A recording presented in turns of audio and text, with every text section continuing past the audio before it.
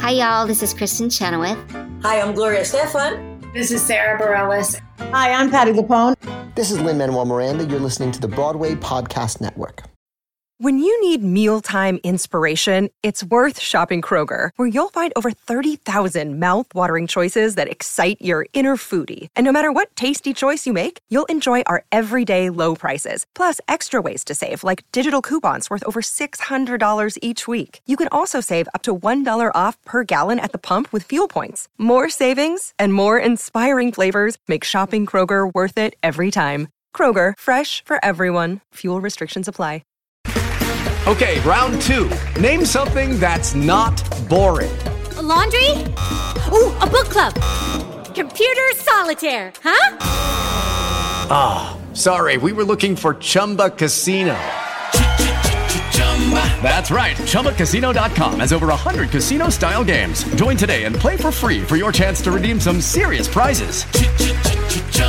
ChumbaCasino.com. No purchase necessary. Void where prohibited by law. 18+ terms and conditions apply. See website for details. Can I tell you about the moment that I decided to join the union? Oh, sure. Okay.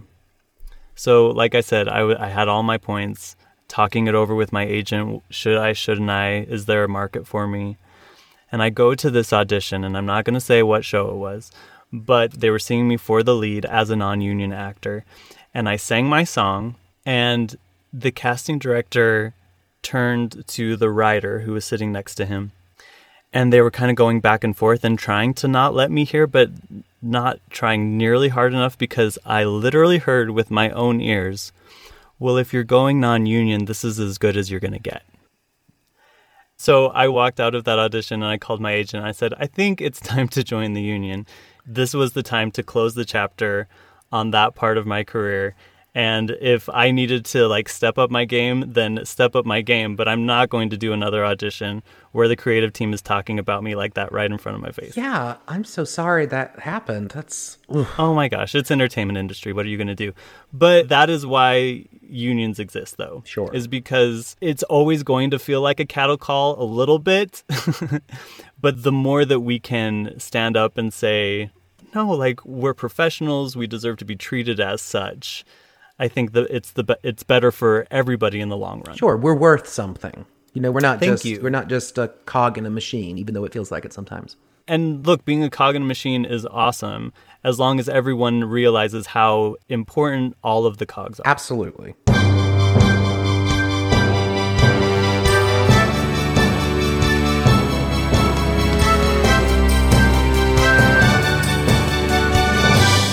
Welcome, everybody, to a musical theater podcast where we discuss the cultural and emotional impact of some of our favorite musicals in theater history. My name is Jeffrey Scott Parsons. You can call me Jeff. Today, we are talking about the Pajama Game. To join me in this conversation is someone who you may recognize. He appeared briefly in our Hairspray episode, and ever since, the people have been clamoring, begging, give this guy his own episode. And we have done that. Ladies and gentlemen, Jonathan Chisolm. Oh, thank you so much. Jonathan, thanks so much for coming on. And by clamoring people, you mean me, right? Blowing up my IG. Thank you for being willing to do the show that, correct me if I'm wrong, was kind of a blind spot in your musical theater history knowledge? It was. I knew all the hits from it because, sure, who doesn't? But it was definitely not a show that was on my radar. Which is really funny because I think that for an entire generation, the Pajama Game was the musical that was done, recycled every couple of seasons at your local community theater. Excuse me. You were always doing it at high schools, right? It was everywhere. There was the movie version. And I think that now, as a musical theater loving world, we really don't see this show very much at all. Yeah. I mean, the last time that I remember hearing a lot about it was during the Broadway revival in the mid-2000s with Kelly O'Hara and Harry Connick Jr., right. When it beat out the revival of Sweeney Todd. That's the last real major time that I heard about it. Scandaloso. Did you see it? I did not. I did not, no. I remember the big marketing push was the sexy Pajama Game, right? Which is funny because the pajama game was always sexy. Sure. Like, that's why it all takes place in a pajama factory. Right. And sometimes I think for a very over-sexualized society, we totally forget that like in the 1950s and 1954, the fact that we were talking about pajamas, scandalous. Yes. Speaking of, so it's a really funny show. I think it was really responsible for putting musical comedy, emphasis on the word comedy, center stage, for lack of a better term. And it proved that like you didn't have to have a South Pacific in order to have a really substantial hit on Broadway. Absolutely. No, that was the thing when I was listening to the original cast album, because I think that's the one that's streaming. You might be able to find the other one too, but that was the one I listened to. And I was like, oh yeah, this is like every single song is like knockout entertaining and funny and really smart. I can definitely see how it was super popular. Well, I'm really excited to talk about it with you because I feel like this show is going to be a hub for so many things that we've talked about on the podcast up until now. So there's going to be a lot of references from episodes that we've already recorded. That'll be really, really fun, I think, for everybody to listen to. Let's start, though, by talking about a composing team that we haven't discussed on the podcast, Richard Adler and Jerry Ross. They are probably best known for Damn Yankees, but Pajama Game is right up there. Well, it's their only two, so... Let's actually talk about them individually because they are the rare composing team that shares credit for both music and lyrics. I can't think of another one. Yeah, I mean, I guess you can think of a couple of single people who did like music, lyrics, and book like all together, but I can't really, off the top of my head at least, think of anybody else who shared that specific credit. It takes a lack of ego, that's for sure. Oh, sure. Richard Adler, his father was a classical pianist and was like a teacher for Aaron Copland, like incredible pianist. And so he grew up in a very musical home. He served in the army and then came back and started working as a composer. Jerry Ross was born Gerald Rosenberg. Both he and Richard Adler are from Jewish descent. Jerry grew up in the Yiddish theater and was actually really successful as like a singer-performer. He meets up with Adler in 1950, and they very quickly become protégés of Frank Loesser. Frank Loesser, reminder for everybody, is who wrote Guys and Dolls. Frank Loesser is also known for being kind of a mentor to many up-and-coming composers like Adler and Ross here, also Meredith Willson, who wrote The Music Man.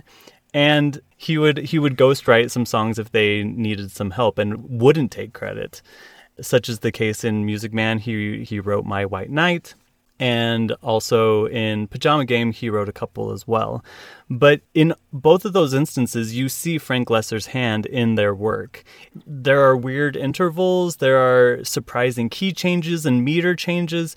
It's kind of a departure from Jerome Kern a little bit, in my opinion, some of that more traditional stuff at the beginning of the 20th century. It's all about personality and chemistry. Oh, absolutely. I was very surprised with a couple of the lesser-known songs in the score. Lesser-known songs. Yes, I wish I had planned that. But that I was very surprised at what you were saying, like some of the intervals and just some of the melody lines, especially for like the 50s. Not at all predictable, and yet also really energetic and very hummable. I totally dig them. I remember, okay, so I did Damn Yankees. I'm sure we'll do an episode on Damn Yankees in the future, but it was one of my very first shows that I did as a child, and I was in like the children's chorus, and I had an entire existential breakdown as to whether I should say Damn Yankees or Darn Yankees on stage. Eventually, I realized I was being a character and not myself, so I could do that. But I remember listening to A Little Brains, A Little Talent, and I was so surprised that hook didn't have a rhyme in it. A little brains, a little talent with an emphasis on the latter. Usually there would be a predictable rhyme in the hook. Right. Not the case with these guys. I used to think that lyric was with the emphasis on the latter. So you're ahead of me at least. Ladder with a double D. Yeah. Fantastic. Now, the first thing that Adler and Ross write is this review. Of course, during this time, a lot of the great composers, Jerry Herman included, were discovered by writing off-Broadway reviews. And the review that they wrote was called John Murray Anderson's Almanac. was a big hit. We all love it. But what it did provide them was a platform to be seen by the talents of George Abbott. Now, we've talked about George Abbott in our Once Upon a Mattress episode. He is the definition of musical comedy. And at this point, he's already in his 60s, so he's been doing this a long time. And he and Jerry Robbins, which is why I'm wearing my friend Jerry shirt. Oh, also, I'm wearing my pajamas. I forgot to tell you because we're doing the pajama game. I'm wearing very sensual, oversized flannel plaid pajama bottoms. Drives all the boys wild. Now, before we get off of Adler and Ross, the next year, literally the year after, they do Damn Yankees, which is another huge hit. And then right after that, Jerry Ross gets a horrible lung infection and dies at the age of 29. Which is insane. Like, I just turned 29. So to think, like... Congratulations. You've lived longer than Jerry Ross. Thank you so much. But just the thought of that, like the fact that he, was gone at that age is just... I knew that somewhere in the back of my head for a long time, but when I didn't. I completely forgot that was the reason.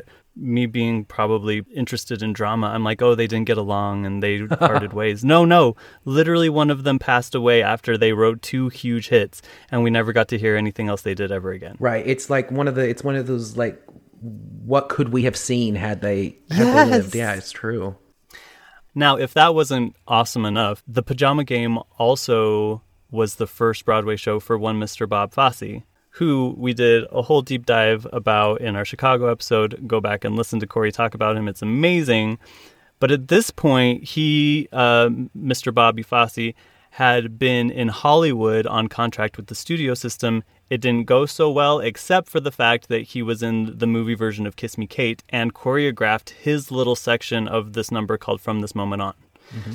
So he performs it, he choreographed it, he dances it with one Miss Carol Haney. That comes across the eyes of Jerome Robbins. He tells George Abbott, hey, there's this guy, Bob Fosse, maybe we should get him as the choreographer. George Abbott had also heard from this dancer named Joe McCracken. I'm dropping so many names, just stick with me. He's like the best thing since Peanut Brittle.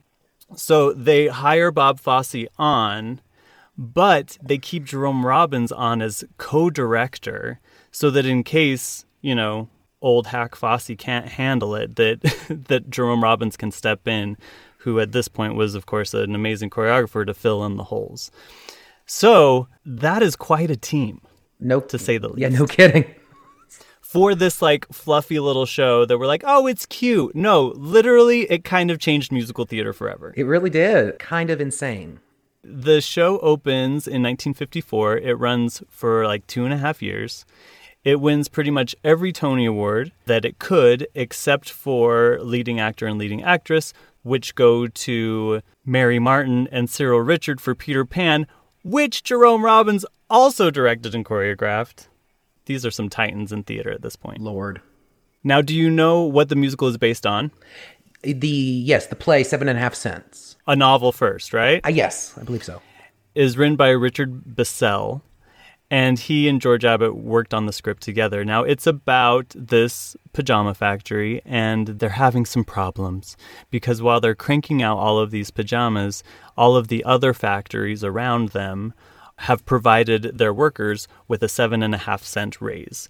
Scandalous. The poor people at the pajama factory have not received that raise. And so they're putting pressure on their union as well as all of the workers to make sure that that happens. This is the other really cool thing that we get to talk about with this show is unions.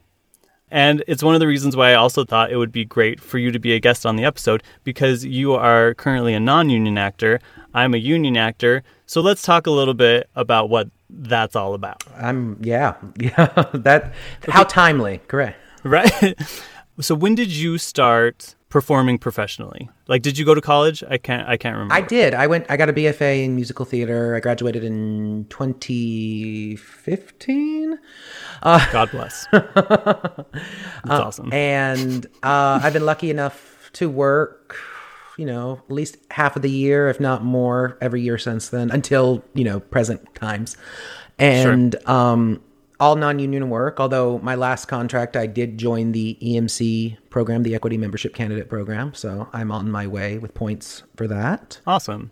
So for those who don't know, there is a union in our country that oversees all professional theater, and it's called Actors Equity Association. I'm a member. If you want to listen to our City of Angels episode, we talked to a production stage manager who is also in the union, the Actors Union. Unions provide us with the opportunity to secure safety precautions, livable wages, and in general contracts that benefit not only the producers but the actors as well, the performers and stage managers. Up until, I think it was up until I graduated college, you got into the union by being offered your card. And it usually meant that a theater company or a Broadway show or something really wanted you, and so then they would just offer you your card. Now, since the Pajama Game came out, which was kind of the height of unions, membership of unions across the country, not just in Actors Equity Association, has steadily fallen, along with wages. Go figure. I'm not saying that those things are the exact same, but when you look at the chart of both of those things falling steadily since the mid-1950s, you're like, something interesting there. So by the time I graduated college, joining the union was like something you wanted to maybe do? ? Is that how you felt? Yeah, it was, because, I mean, most of the work that I was auditioning for at all these like big cattle call things were all for, I mean, non-union work. There was if there were union contracts on any of them, there was like maybe one, maybe two. And, it just made more sense right out of school, unless I was going to, like you said, get a Broadway show and, or a Broadway or a tour that was a union tour or something like that. But most of the work seemed to be non-union. So you've got like all of these brand new BFA musical theater grads going into an overpopulated talent pool, fighting for fewer and fewer contracts. And I think the union was like, this isn't looking good. So then they introduced the EMC program, which was an opportunity for actors like you and me to start building up points. The more that we work at theaters that operate like union houses, they then afford a certain amount of points to the performers so that once the actor accrues that number, a specific number of points, they can actually buy into the union and not wait for a producer to offer it to them. Right. Does that make sense? Did I explain that well? It can be somewhat confusing. That was better than it was explained to me in college. It wasn't explained to me in college at all. So I'm glad to hear that we're getting better and better. When I graduated college, I started accruing points. But even when I hit my maximum points, you still have, I think, like a year to decide whether or not you want to buy in. And I was still kind of struggling. Is there enough work for me as a union actor? Should I do it? Should I not? Do you still feel that way? Yeah. Well, I know at least relatively recently, like the number of points you had to accrue has dropped. Like it used to be, I think 50 points, and now it's 25 points. Oh wow, they slashed it in half. I'm pretty don't quote me on that, because I got the gig that I worked, I got 11 points. It was a long. So you're there. You're on your way. Yeah, it was a long contract. So it's definitely something that will be on my mind, because my goal is to, do a Broadway show and things like that that require it. So obviously.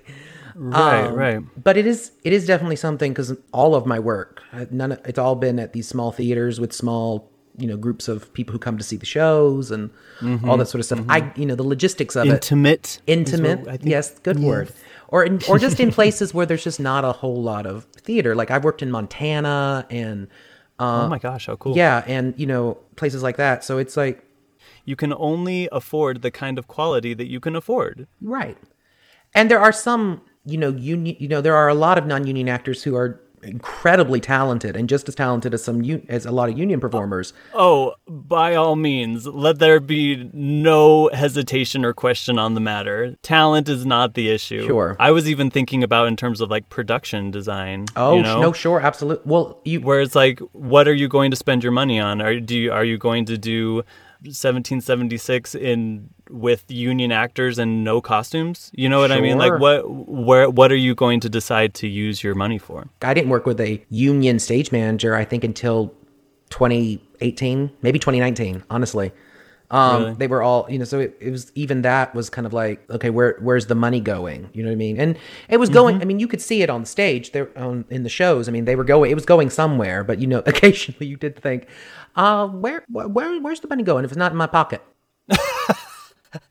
Fair question. I have to say, I've heard horror stories from friends of working at certain non-union theaters of how they're treated, but I've personally been very lucky to work at theaters that, while the hours may have not been something a union would appreciate, those places are still like family to me. I'm going to visit one later this summer. So, that's so great to hear. Yeah. I'm really glad.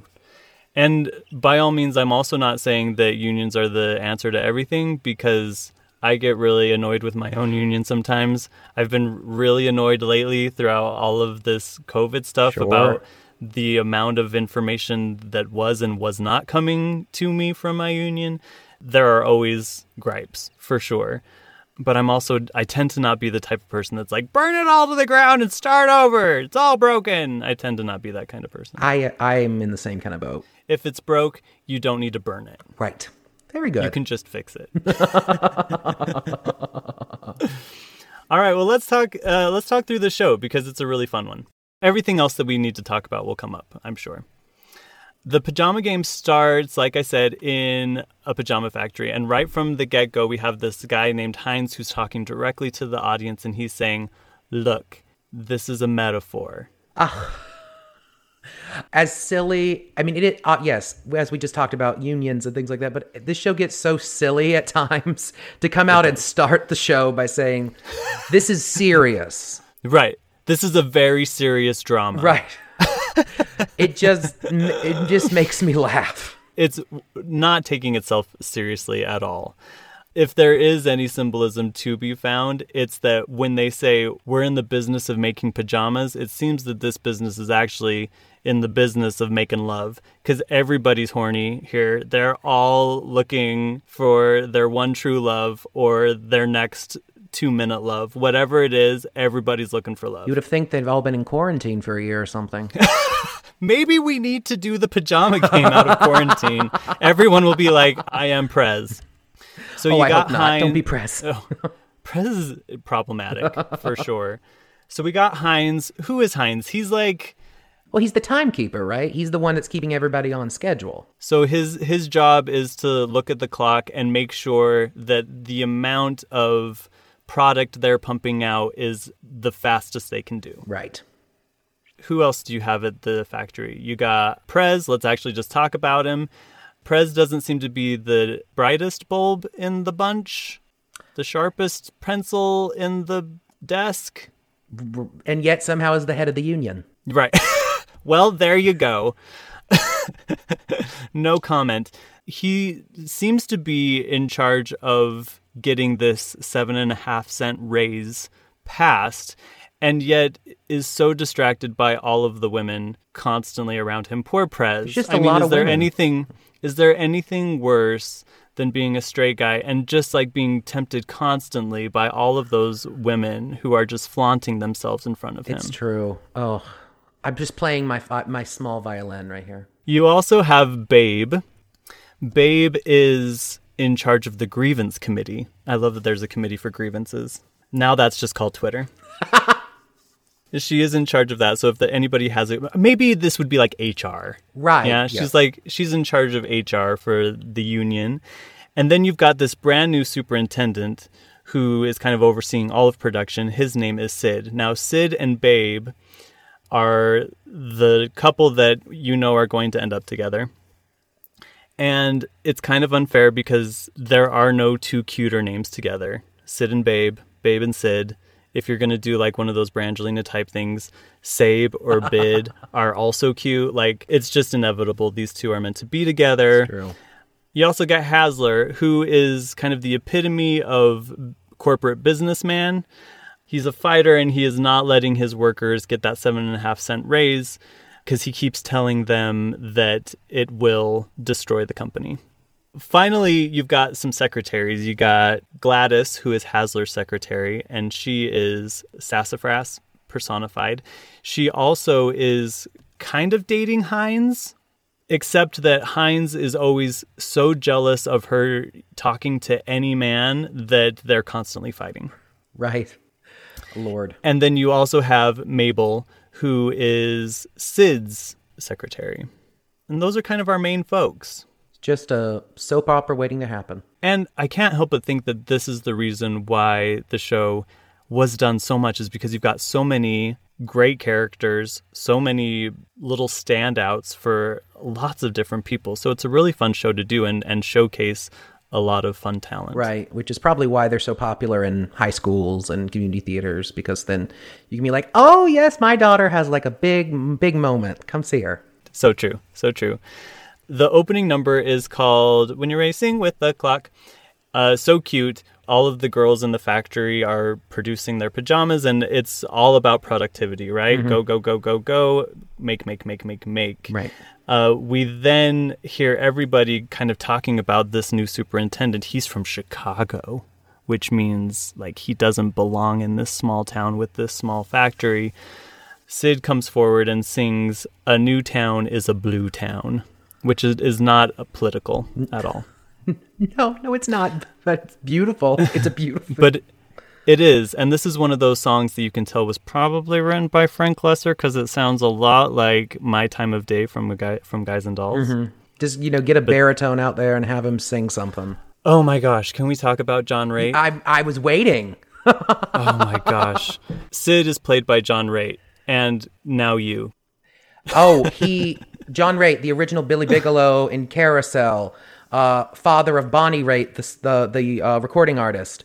He has one of the most, in his words, the perfect musical theater voice. It's a lyric baritone. Look, he's not wrong. You can't fault the man. He's, maybe not the most humble person, but he's right. God rest his soul. He's been gone for a while, but still. No, but like you hear him sing and you can almost hear the panties drop. It rattles rafters even through a sound system. It's insane. I'm so impressed by him, even by today's standards. Oh, absolutely. I mean, I would pay, if we should have so many voices like that today in men's voices. He was originally going to go into opera, and then Billy Bigelow came around and it completely changed his life. Right. Yeah, because I remember, I'm a big John Raitt fan, if that wasn't obvious. I remember watching an interview with him where he talked about his audition piece for Carousel was the aria from The Barber of Seville. So he actually, yeah, that's what he actually auditioned with, and it kind of became his trademark until they wrote Soliloquy for him, and then that became his trademark. And he's playing opposite Babe, who is played by Janice Page, who I have heard is an incredible woman, an amazing actor. On this recording, she is unpredictable.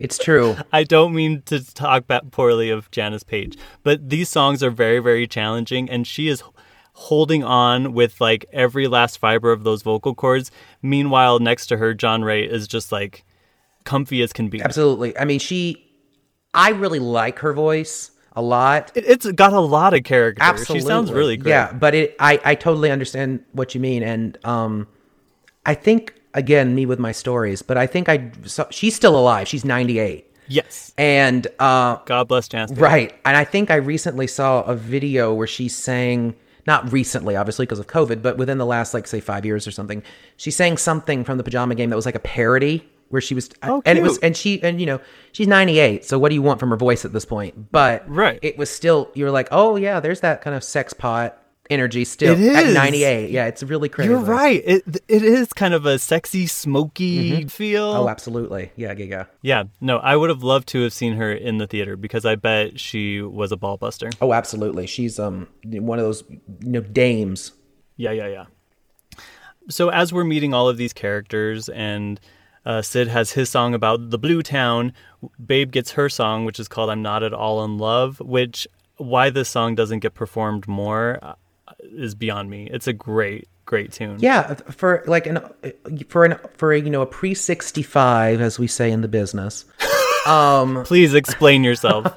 Okay, in auditions, we are asked to bring in audition pieces, songs, and often they will say we want something from this era. And if they're not going to get too specific, then they'll usually either say, we want something from pre-65, 1965, or post-65. And pre-65 is usually the more, what we consider the classic musical theater sound. Golden Age, yeah, absolutely. And then post-65, you get into Sondheim and things like that. So, Schwartz. All the Stevens. Agreed. Yeah, this is a great tune. It is. It's a great song, and a lot of different female voices can sing it and sound really great on it. Because if you listen to Janice Page and then go listen to Kelly O'Hara, you couldn't think of two more different vocals. So true. But they both sound such great. A good point. You're totally right. Ball busters in very different ways, but ball busters nonetheless. Very true. I promise that's the last time I'll say ball busters. Next up, we have Gladys and Hines. Like we said, his jealousy is always flaring up. And he was played by Eddie Foy Jr. Thank you. Who is like a very famous comedian, right? Absolutely. Very famous character actor. Once again, everybody loved the show because it was just so darn funny and you had such hilarious people. Gladys was played by Carol Haney. Now let's talk about Miss Carol because like I said, she was dancing on screen with Bob Fosse and Kiss Me Kate. So then when Bob Fosse gets hired as choreographer, he brings her into the cast. She originally is just going to do a few dance features, but George Abbott falls in love with her and bumps her up to a bigger role, this role of the secretary Gladys. And it turns her into a huge Broadway star. She wins the Tony Award for Best Featured Actress that year. And not only became a huge star because of performing, but also a choreographer. And do you know what she choreographed off the top of your head? You tell me. She choreographed Funny Girl. And She Loves Me. I'm not making this up. I love She Loves Me. Who doesn't? We on the podcast love She Loves Me. Unfortunately, kind of like Jerry Ross, right after Funny Girl, she passes away, and so her career was cut short as well. So Gladys and Hines are always fighting because he's jealous. She leaves, and the other secretary, Mabel, and Hines have this great song called I'll Never Be Jealous Again, in which she's like enacting exposure therapy on him and creating these scenarios where he has every reason to be jealous, but then he's going to like calm himself down, use a little self-care, a little self-talk, and not be jealous of her. Of course, by the end, he can't take it anymore, and those feelings just flare up again. It's one of those great Second Banana songs. Next comes the inevitable meet cute between Sid and Babe. And of course, Babe is not interested because she is all business. The union means everything to her. She's, looking at getting the 7.5-cent raise. Sid, however, is full on hit by Cupid's arrow and is falling for Babe. And so he sits down to his desk. He's got like one of those little dictaphones where you talk into it and it records your voice. And it's such a fun conceit for a musical number. He starts singing into the dictaphone as like a memo to himself. And the memo is the legendary song called Hey There.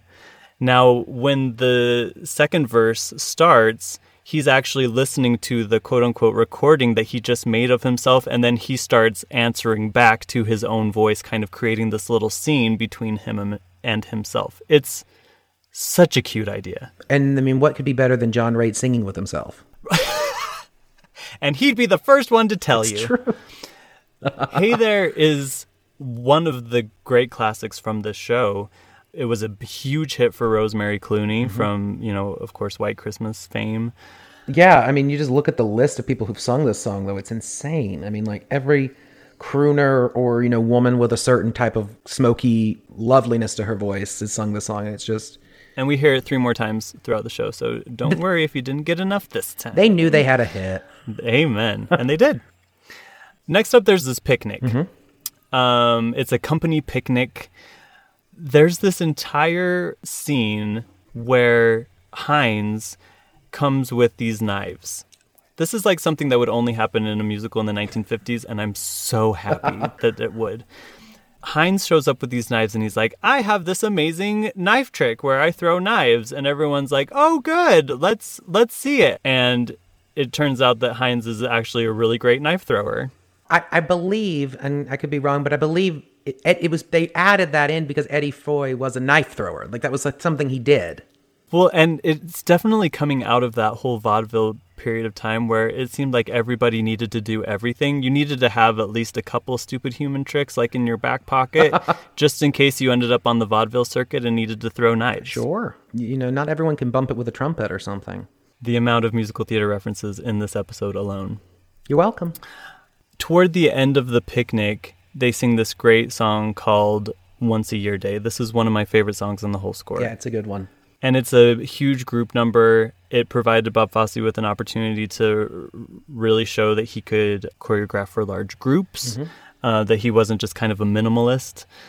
So by the end of this great song, Once a Year Day, Babe and Sid decide that maybe they like each other a little bit more than Babe wants to believe.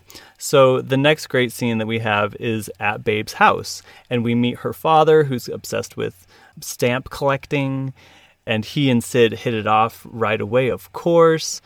Pop goes to leave, and Sid really starts like turning on the heat. Like some of his dialogue's pretty sexy. Hold on, let me see if I can find something. She says, "I'm going to make a sandwich. Want one?" And Sid says, "That's my baby, boys. She wants a sandwich."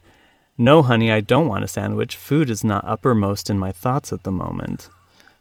And it turns into this great song called Small Talk, where Sid's like, "I don't want a small talk. That we're alone together. Let's get this thing going." It's kind of like a less problematic version of Baby It's Cold Outside. I was just thinking that.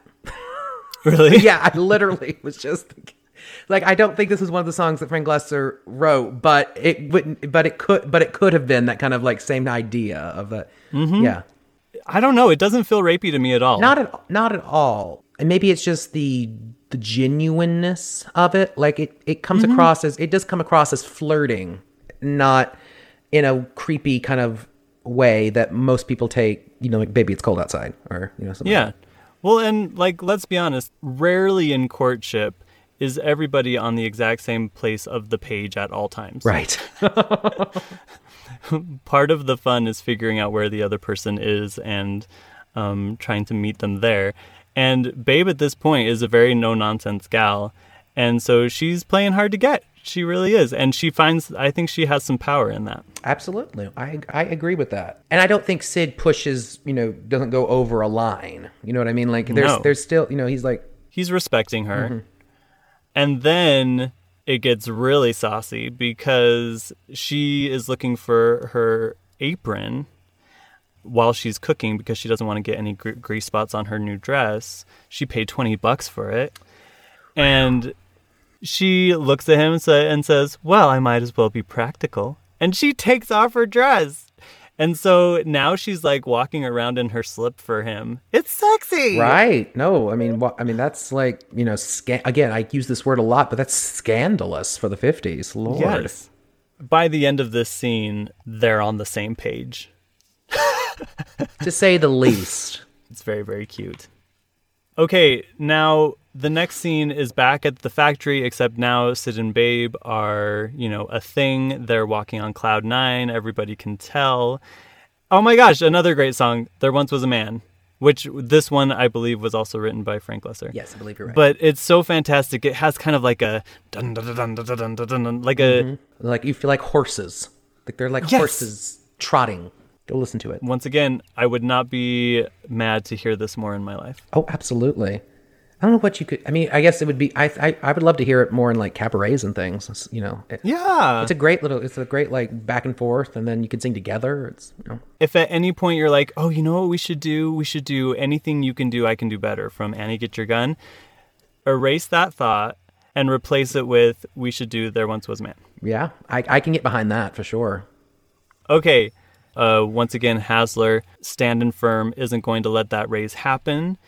And so what the girls who make the pajamas decide to do is to slow down their work, right? Because Hines was always there with the clock, racing with the clock.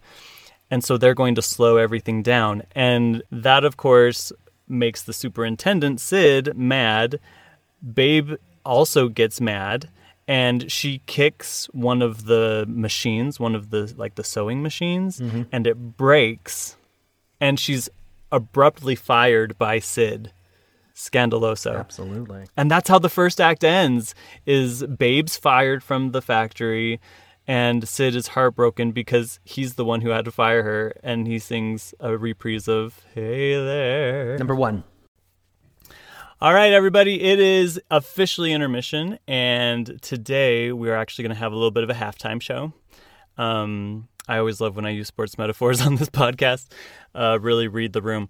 Everybody, please welcome my friend Doug Carfrae, who is joining me to talk a little bit about the show, the history, and his life in general. Doug, welcome! Hey, Jeffrey Scott Parsons, how are you?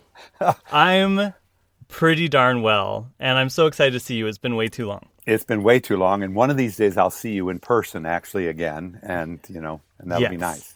It'll happen. Joyful day of days. Yes. All right, now you have a very special relationship to the Pajama Game. Can you talk to me about that? Okay, so I did the first revival of Pajama Game. The Pajama Game originally started in, I think it was 1954. I'm thinking 54. I could be wrong. 55, yeah. But in 1973-4, I did the first revival, and the first revival was a black-white cast. It was Hal Linden and Barbara McNair played Sid and Babe, and Heinze was played by Cab Calloway, and legendary Cab Calloway. But there were a lot of cool people in that company. Somebody S. Mark Jordan, who's now way. Yes, R.I.P. he played Prez. In the ensemble, there were people Mary like Jo Catlett was in there, right? Yes, she was. I love Mary Jo Catlett. We became friends then. Friend of the podcast. And we've stayed friends for forever. Mary Jo and I are good old buddies. Chet Walker, who created Fosse, was one of the dancers in the show. It was a great experience. So now what did you do in the show? Now you got to go way back. And when you go way back to what they call the golden age of musicals, there was a singing chorus and there was a dancing chorus. And that... Right, this is pre-chorus line. Yeah, well, that's what I was going to say. Chorus line changed everything and made it so impossible for me to be in the chorus anymore.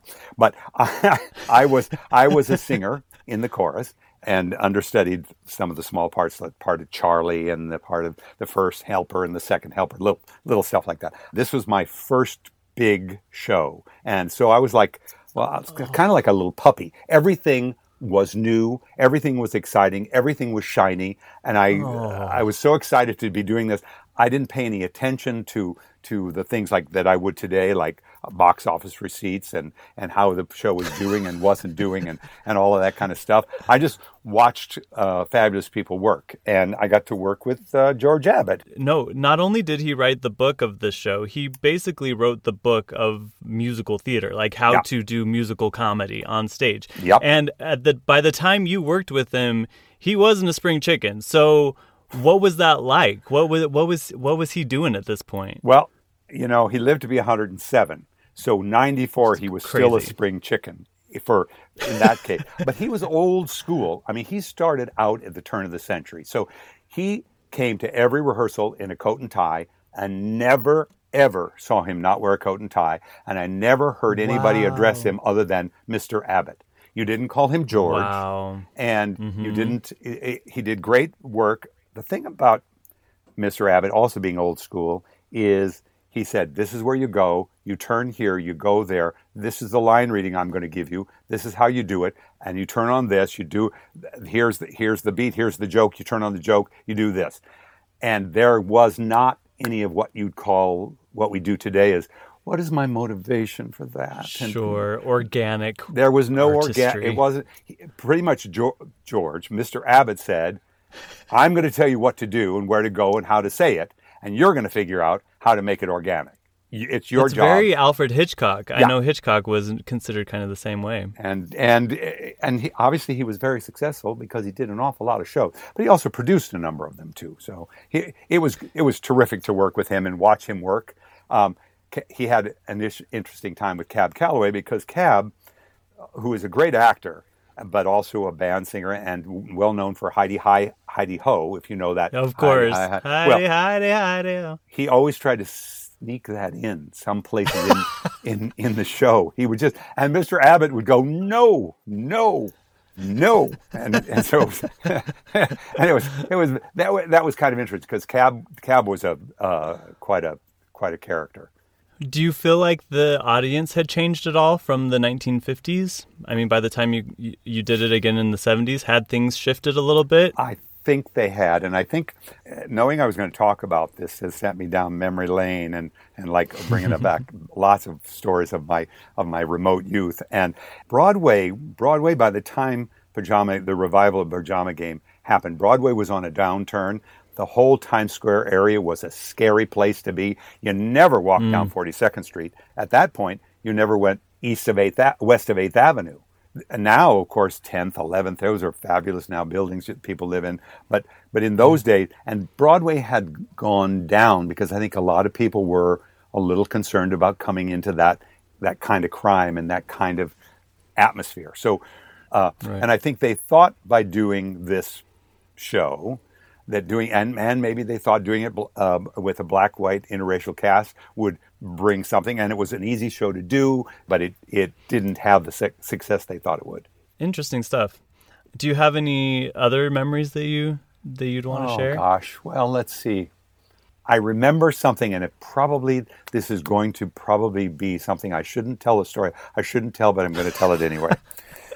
Most of these people are dead, so it doesn't matter. Fair enough. For opening night, Hal Linden had ceramic plates made that were the opposite of, at the end of the show, Babe has on the pajama tops and Sid has on pajama bottoms. Very scandalous. But Hal had a drawing. He drew it himself and had it put on these ceramic plates that was the opposite. Babe had on the bottom and he had on the tops. Well, yes! That was a little too much for some people. And I hear this, I don't know this for a fact, but I hear that Cab Calloway was so upset about it that he took a hammer to the plate the minute he got it. That's legend. And Hal is still alive, so hopefully he will not listen to your podcast, because if he does, he'll be upset because he probably doesn't know that Cab Calloway took a hammer to the plate that he gave. Busted up his plate? Yeah. Look, at this point, he's got it. I would wear it as a badge of honor either way. Yeah, but it was, one of those things like, oh, well, yeah, he was being funny and being cute, but I think it was maybe offended a few people. And that, people, is the Pajama Game. I have one more story, and that is about Barbara McNair. Yes, please. Barbara was married to somebody who, after our show in the mid-'90s, was killed in a mob killing. So she was married to a mobster. We didn't talk about it, but no one got near her. She always had two goons backstage guarding her. And it was a kind of a strange thing to be backstage when you have two guys that are, looking a little just lurking. Yeah, and protecting her outside her dressing room, waiting. You did not get to see Barbara through those guys unless I guess she let you come in or something. But that was an interesting thing to know that actually whoever the mob guy was that she was married to, I forget his name, he was protecting her using his mob connections in New York City. Oh my gosh. And it was kind of weird. Like the poor chorus boy who tries to, spark up a conversation backstage just talking about her high belting and then ends up getting pummeled in the back alley. But you just didn't do that. You didn't really, I didn't have a real close relationship with Barbara because you just didn't do that. Oh my gosh, that's so interesting. Okay, those are two little stories that probably I'm telling way late, but people are dead, so it doesn't matter, and we're okay. I love it. I love it. Thank you so much for sharing that. Now, speaking of close relationships, it's kind of perfect that you're on this episode too, because we have spent a little bit of time talking about unions, and in particular the Actors Union, and you have had a close relationship with Actors Equity Association for a long time. When did you first join? I joined Equity in 1973. I became a counselor of Actors Equity Association in September of 1978 and have been a counselor or an officer. Oh my gosh, I didn't realize you had been an officer and or a counselor straight through since 1978. So it's been 40-something years I've been on council. So tell us a little bit about what that means. All right, so council is the governing body of the union. They're volunteers, they're elected. There are 83 counselors and officers, actually 75 counselors and 8 officers. I started out as a chorus counselor, I became a principal counselor, then I got elected to the Western Regional Vice President and have been the Western Regional Vice President since 2003.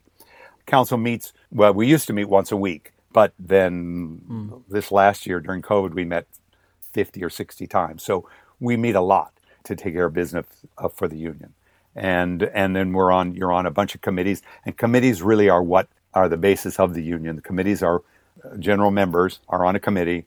Theater comes, wants to do a show, they talk to the committee says yes, no, do this, do that, then they go out. That then goes to council approves it, and it happens. So committees start it, and council is the final governing body, and staff executes the policy, if that makes sense. Yeah, no, totally. I don't think I've ever had it explained to me that clearly, so thank you. That makes a lot of sense to me. And because I'm the Western Regional Vice President, there are 3 regional vice presidents: the Eastern Regional Vice President, the Central Regional Vice President, and the Western Regional Vice President. Then there's the President, the First Vice President, Second Vice President, Third Vice President, and the Secretary Treasurer. That is a group of officers. And we meet all the time too. So pretty much what I do for the union is every day, all the time. It's been that way, but it's all right. It's what I do. You know, some people have other charities they work for and they do stuff for. This is what I consider my giving back. It's my charity. And it's not totally altruistic because rising water lifts all boats. And so if I'm working on a contract and I get better terms for a contract, it will mean for me when I work that contract, I will have better terms myself. So as an actor, it doesn't hurt me to also work on trying to make lives better for everybody. And I mean, that is kind of the definition of solidarity, right? Yes. We have to speak as one voice as a union. If we don't speak as one voice, we will crumble. Unity is something that we always struggle with as humans, but in particular, I know that my generation has often struggled with unity in terms of the union. And once again, going back to the PAJAMA game, when the PAJAMA came out in the early 50s, union membership was at an all-time high, and then it just kind of went down steadily to now we're at a point where a lot of non-union actors are even wondering, should they join the union? And a lot of young union members question if this older institution even has their best interest at mind. I know that those are like huge principles to kind of even throw out there, but I can imagine that they weigh on your mind a lot as well. The pandemic has brought more of this into clearer focus because people have had time to think about this. And I think it's always a struggle for non-union performers to decide whether or not they want to become a union member or not, because it makes a commitment. It's a commitment that you're not going to then do non-union work. And that requires some amount of, you might say, I'm going to do this, and then you might not work for a while. And you've been used to doing the leads in all of these non-union shows, and suddenly you're getting cast in the chorus of a union show, and that doesn't feel so good. And maybe that isn't. And so I get it when non-union actors don't necessarily want to join.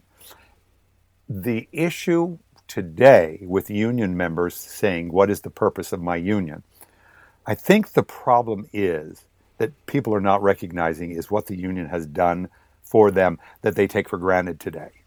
We are willing as actors to do anything because, and there's been something about nobility and poverty, and there's something... The struggling artist. Yeah, the struggling artist, and there's something that, just to get a job, I'll do that. I'll hang by sheets 30 feet off the ground and without anybody under there to catch me, and I'll do that. Because we want so much to work, because it's what we do, that we're willing to waive our safety. People that work in an office don't do the kind of dangerous work we do as actors. They don't work under thousands of pounds of lighting equipment and sets over their heads. They don't work with moving pieces that if you're in the way, the moving piece will take you down. They don't work with trap doors that if you fall in, you're going to break your legs. These don't happen elsewhere. We have a need to keep our members safe, sometimes safe against themselves, and they want to do anything to do the job. And sometimes we have to say, no, we're not going to let you do that. That's too dangerous. You will kill yourself or get killed or kill someone else. So set a precedent that maybe will kill someone someday. And the other thing, too, is you can work non-union, but that may have to turn out to be your hobby as opposed to your career, because a non-union theater is not going to be able to give you a living wage. It's just not going to happen that way. And the fact that you get health care when you work enough, the fact that over time, when you're your age, you don't think about it, but there is a thing called a pension. There is a thing called getting older, and there is a thing called you're going to want to have some money. And the way to have some money set aside is to have a pension that the union provides through employer contributions. Those things are really important. They're not so important when you're 20, but they're really important when you get to be 40 or 50. You start thinking, oh, shit, I'm sorry, I used the wrong word. Oh, darn. You're fine. Oh, darn. I should have paid more attention to the fact that I'm getting older. But I understand the serious conundrum it is in deciding whether to stay in the union or whether to join the union. And I appreciate everybody's hard decisions to do that. And nobody is wrong in what they decide. So back to cut the chase, what it really is things are happening fast. One of the big things that's happening really fast is a social and racial reckoning and justice. We are digging deep. We're trying to root out the systemic racism that exists everywhere. And it certainly exists in Actors Equity Association, which essentially for generations was a white union. I mean, let's be honest. And we're working, that's moving fast. Still not fast enough, but faster than it ever has. And so I'm excited about the future because I think we are. And I worry that those people that are 20 is still never going to go fast enough for them. And we're always going to be behind, and we're always going to have somebody going, you old people need to get a grip. But it is happening, and I think people will see the change. Well, I, for one, am very grateful for my union, and as much as they can piss me off sometimes, like truly, yes. Truly, I am so grateful, and I think the highest compliment I can pay my union is that they have taught me how to value myself much more than I did before joining. So I have to be grateful for that. Yeah, that's the thing that the union does. The union says, no, you're a professional. You have to be paid. No, you have to be treated well. No, you're not going to wear dirty clothes. No, you're not going to come and work around the clock, because I think there is dignity in a paycheck. That I truly believe there is. Agreed. Well, thank you for all of your work, and thank you for being on this episode. It was so special to have you. I'm so grateful for the wisdom and stories that you brought. It's incredible. I'm not sure there's any wisdom, but I certainly have lots of stories. You can't be in theater as long as you have and not have gathered some wisdom along the way. Come on. Yeah, some. And I'm glad that I got to do this, Jeffrey. Thank you for asking me. And I'll be interested to hear how it turns out when you edit all the stuff that I said that was stupid out of it.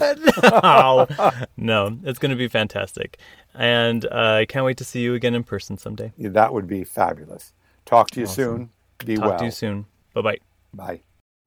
Hey everybody, in the time since I talked with Doug, Actors Equity has officially revealed their plan to tackle the racial inequity that he referred to, and I think it's a wonderful idea. So if musical theater and the casting of it has been predominantly white, the point system Jonathan and I were talking about at the beginning of the episode would naturally stack the cards against diversity from entering the union, right?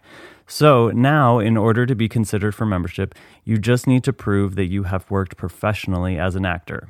Of course, the problem of having union contracts available, especially for all these new people, is still, in my opinion, one of the biggest problems we face in professional musical theater, and I'm not totally sure this addresses that. I assume their logic is something like if more talented people become union, then more producers have to use more union contracts to hire that talent. I think that might work in some areas of the country. Not totally sure about the West Coast, but hey, I truly look forward to being proven wrong. Now, back to the show. Okay, so now we're in Act 2. This is really important to me, Jonathan. I need to get this right. At the beginning of Act 2 in the Pajama Game, musical theater changes forever. It does. There was a moment before Steam Heat, and there was the moment after Steam Heat. It's true. In the story, we're now at we're at a union meeting because with Babe fired, with the owner still not being willing to give the 7.5 cent raise, the union members have met together in sort of a rally. And a couple of the workers are going to perform a number to get everybody jazzed and excited. Gladys is heading it up. Gladys, a.k.a. Carol Haney, and two really amazing male ensemble, one of which was Peter Gennaro, who we now know because of our West Side Story episode was responsible for the choreography in The Mambo in Dance at the Gym, as well as America. Right. Would Jerome Robbins have met him had it not been for the Pajama Game? Right. I don't know. Right, because this is pre-West Side. I have something I want to read here. Apparently, before Steam Heat was created, Act 2 was going to open with a ballet. Bob Fosse created it. George Abbott hated it. So then Bob Fosse goes to Richard Adler and is like, we need a different number. What do you got? Do you have something you've already written? And this is what Richard Adler said. About 3 years before that, I had written a song in a bathroom. I was a young, compulsive idiot in those days. He considered the toilet, but thought it was maybe in bad taste. Frank Lesser had already written a song about a faucet dripping, so he couldn't do that. Then suddenly, I heard the radiator go on, and the psss sound followed by the clinking of the pipes inspired me. And that's how he came up with Steam Heat. So Fosse loved just the idea of the number, and they created the whole thing in 3 days. Wow. It's quintessential Bob Fosse choreography, and it's kind of the number that all of his stuff would be compared to. I don't think audiences had ever seen a number like this ever. It is a weird thought to have. It's so a part of our world, this kind of movement that Bob Fosse pioneered, and it's just kind of hard to wrap the brain around. It stops the show now. You know, anytime you see it, it still works in its original form. I also I'm trying to think of another show-stopping dance number where it was just a trio. Right. Up until this point. Right. You know, if it was going to be a big dance number, you had a big old group with maybe a featured dancer or a featured performer. Right. Like a dream ballet or something. Sure. Or Sit Down, You're Rockin' the Boat. Or, you know, it's going to be the entire cast involved. These are three people and barely any orchestration because so much of what they're doing is with their mouths and bodies. Right. It's pretty brilliant, and we're lucky that it exists. Oh, it's a great number. And, you know, and a star-making number in so many ways. This is probably one of the big reasons why Carol Haney became a huge Broadway star. It's also the reason why she had an injury. She injured her ankle, I believe. And so she had to call out of the show. Now, her understudy was this young girl by the name of Shirley MacLaine. I don't know if you've heard of her. But it's quite possibly the most famous understudy story of all time. Carol Haney had this really, really short hair, like a little pixie bob. And so Shirley MacLaine had to cut her hair because she was supposed to look like her if she ever needed to go on. But like there was no way that she was ever going to go on because Carol Haney's Carol Haney and everybody loved her in the role. And so she was on the subway writing a letter to the stage manager to say that she was leaving the show because she just felt like she wasn't ever going to be able to do anything. When she gets notified that she needs to go on. So she steps in, does the role of Gladys. In the audience that night is a Hollywood somebody who sees her, immediately gets her a contract in Hollywood, And the rest is history. She becomes Shirley MacLaine, Oscar winner actress. There's no going back after that. Yeah. Like, what? I know. It's the thing that keeps understudies going to this day is stories like that. They're like, as someone Shirley who MacLaine, has understudied, Shirley MacLaine. as someone who's understudied, it's the truth.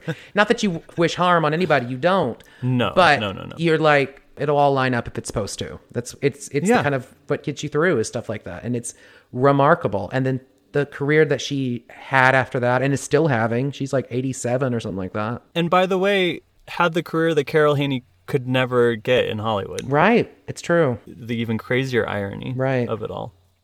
After Steam Heat, after Shirley MacLaine becomes a star, we have a couple of reprises, of course, because it's the second act, including another reprise of Hey There. But this time it's Babe. Oh, you're so right. So that is different, because Babe is missing her guy as well. For the revival, because they hired Harry Connick Jr. Hello. And there was other numbers included for some of the other characters too, but primarily I think they wanted to give Harry Connick Jr. more to sing because he doesn't really have that much to sing in the second act.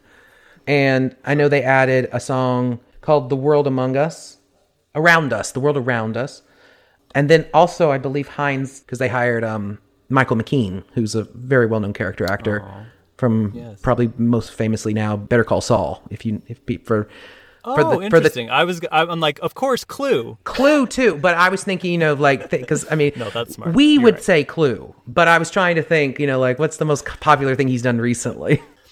If there is anybody listening to this podcast who has seen more of Better Call Saul than Clue, I want to know who you are, because that makes me feel like I am attracting people that are not just me, and that makes me feel really, really good. And I am determined to enjoy myself, and the soup is delicious, isn't it? We could just recite that's the rest of the podcast. Is we're just the rest of this episode will be us performing the screenplay of Clue. That used to be a party trick of mine, is doing most of that speech that Tim Curry does at the end of that. Oh, really? That's impressive. I haven't done it in years, so that's my way of saying don't ask me to do it.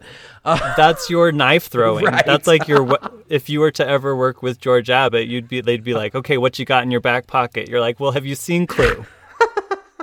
Okay, so what was Hines' new song?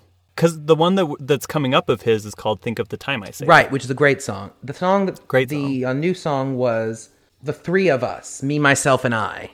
Oh, cute. Yeah, and I don't know that one. From my research, it was written by Adler. He wrote it for Jimmy Durante, like back in the day. Oh. And they just incorporated it into the show because, again, they had an actor, Michael McKean. So it kind of becomes like another kind of 11 o'clock-ish number for that character. In the meantime, Think of the Time I Save is Hines' song where he talks about like being ruled by the clock, right? Mm-hmm. It's pointing out the absurdity of productivity. How about that? Right. It's a very well-crafted comic song that really has a fun point to it, too. You know what I mean? The very last verse that he has, he says, "Before I'm dead, I'll dig my grave, because when St. Peter calls my name, I know I'll get there just the same, but think of the time I'll save." So good. Oh, it's so smart. So I guess I kind of failed to mention at the beginning that there's this secret ledger book that Hasler has, the boss, and he doesn't let anybody see what's in it. And in fact, he has his secretary, Gladys, wear a key around her neck, and it is the key that opens the book. So like even if you leave the book laying around, you couldn't get into it because you need the key. It's like one of those diaries. So Sid has the idea that, look, if I'm going to get back together with Babe, if we're going to fix this problem at the factory where all of the girls are pretending to sew really slowly, then I need to find an answer. And the answer may be in that ledger book. But in order to get into it, he needs to convince Gladys to give him the key. Now, Gladys refuses, but then Sid says, well, then at the very least, let's go out to dinner or go out to a club tonight just for fun. Not romantic, because I know you're with Hines, but like, let's do it. And Gladys is a good time gal. She's been performing Steam Heat, so we all know she's game for some dancing. She's like, great, I know this place. And it's called Hernando's Hideaway. Another legendary song. Absolutely. That to this day, people probably hear and don't realize is from the Pajama Game. Right. Do you remember, like, Now That's What I Call Music 23, or, you know, all of those? Yeah. Dance With Me by Double A Morgan is 100% on there. And I'm going to play it for you now to see if maybe you recognize the song. Here we go.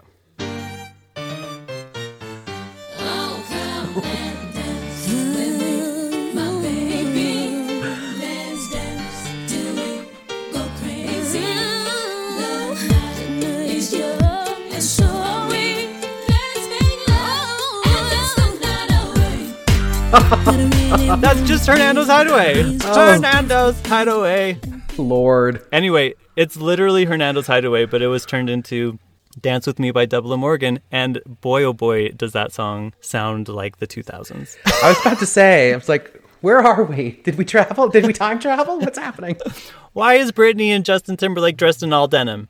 But it just goes to show, like, that groove that they came up with this song reached far beyond the musical. And very adaptable. Apparently. All right, so Hernando's Hideaway, this is the club that they go to. It's got this amazing song. It was quite revolutionary in that when they go to the club, it was completely black. Like, they didn't have any lights whatsoever.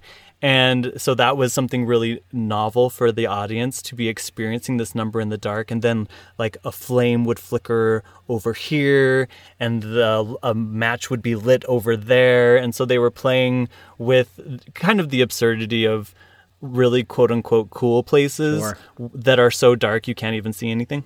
We've all been there. But also a really fun opportunity for Bob Fosse to come up with some really interesting tango movement, another tour de force for Carol Haney, hitting it out of the ballpark. Right. Well, and you need that, bring the audience home because, then we have to wrap. We're getting there. We have to wrap up the plot. Exactly. Unfortunately, Hines comes to Hernando's Hideaway and sees Sid with Gladys. And of course, we know that he has a big jealousy problem. So in the 1954 version, this gave way to the Jealousy Ballet. And this is probably, now that I'm thinking about it, where they put that song that you I believe you're said. Absolutely correct, yes. After the Jealousy Ballet, or whatever version you see, we're back in the office. And Sid, by the way, was able to get the key from Gladys, who had a little too much to drink at Hernando's Hideaway. And so he was able to look in the book and see, spoiler alert, that the 7.5 cents has already been figured into the operating costs of the factory. Dun, dun, dun! This boss has been pocketing the extra money as profit. Bad boss. Bad businessman. With this newfound information, he tells Prez to hold off the strike, that they should maybe have a parade or something instead, and he's going to go talk to the boss, and then he'll come and meet up with them later. So Prez and all of the kids have this great parade talking about how life is going to be so much better once they have 7.5 cents. 7.5 cents isn't very not a lot. In the meantime, Sid talks to Hasler and reveals that he knows exactly what's going on. And then it only is a matter of time before Sid, goes to all of the kids and announces that they get the raise! Yay! So now we're at the finale, right? I mean, everybody gets what they want. Even the business owner is able to finally fill the orders that have been pouring in and haven't been filled because nobody's working at the speed that they can. The workers get their 7.5 cent raise, and of course Sid and Babe are able to make up and be in love. Aww. The end! Yay! I just can only imagine how an audience would leave. And exactly what we were saying earlier, making it really feel like the real musical comedy of it all. The real, happy ending. Everyone gets what they want. Everyone ends up with who they need to end up with. And you send the audience home with a tune that they can hum. There are specific moments that I really treasure in which I laughed so hard in a theater and everyone else laughed too. And for a split second, we were bonded in a way that you can't, goes beyond words. Oh, that's the power of live theater. It is. Yeah. It is. And while it can come from really serious and contemplative pieces. It can also come from just full out belly laughs. Oh, and I think that is also the power of theater, is that it doesn't have to just be one genre or one approach. You can really change lives in a whole myriad of ways by using the same art form. A friend of mine once said that a simple musical comedy, and they used musical comedy in quotes because it was said to them in a derogative sense, but a musical comedy, a simple musical comedy, has the power to change people's lives. And the truth is that in 1954, this musical was pretty leftist. Oh, like if you're talking about politics, as silly and as funny as it is, the fact that it was then done in community theaters all over the country, making people comfortable with the message that unions maybe have your back more than big business. Sure. Like, that's a pretty impressive wave. Sure. I mean, corporations have spent... of democratic values. I was going to say, corporations have spent the last 50 years trying to destroy that idea in the general public. Mm-hmm. Yeah. No, you're exactly right. And they've been kind of successful, in my opinion. But for a moment there, nothing quite like making people laugh and also giving them something that might change their society and culture along with it. 1,000%. Well, this has been really fun. Thank you so much, Jonathan. Thank you so much for having me, Jeff. I appreciate it. I can't think of a more pleasant way to spend, for what is me, my afternoon. But best of luck. I hope that we get to meet someday in person. Me too. As always, if you have shows you'd like to recommend for us to cover on a musical theater podcast, you can always email me at amusicalpodcast@gmail.com. Follow us on social media on Twitter and Instagram at A Musical Podcast. We're also on TikTok doing some great videos. We've got our TeePublic store. And please subscribe to our Patreon, ! Where for only $1 a month, you can gain access to exclusive content that is not available on our regular feed. It's really, really awesome. I'm so grateful for all of those who have subscribed so far, and keep it coming because it will allow this show to continue in the future. Hey, Jonathan, how do we follow you and everything you're up to? You can follow me on Twitter and Instagram at JS Chisolm, CHISOLM 22. You can also follow me on YouTube at Jonathan Chisolm II. And I post videos, try to make you laugh, try to make you cry, whatever I can do to get us through this time that we're in currently. Everybody out there, thank you for listening. And remember, I don't know, what kind of pajamas do you wear? There's our sultry conversation ender. Oh, are you actually asking? Yeah, I'm actually asking. Oh, Lord. I just wear like a nightshirt. Okay. The nightshirt. That's nice. Yeah. I grew up in a basement, in like a cold basement, so I am used to sleeping in full pajama attire. And I'm from the South, where it's always hot and humid. Always. Even with the air on. There you go. Everybody, let us know what you wear to bed. Goodbye.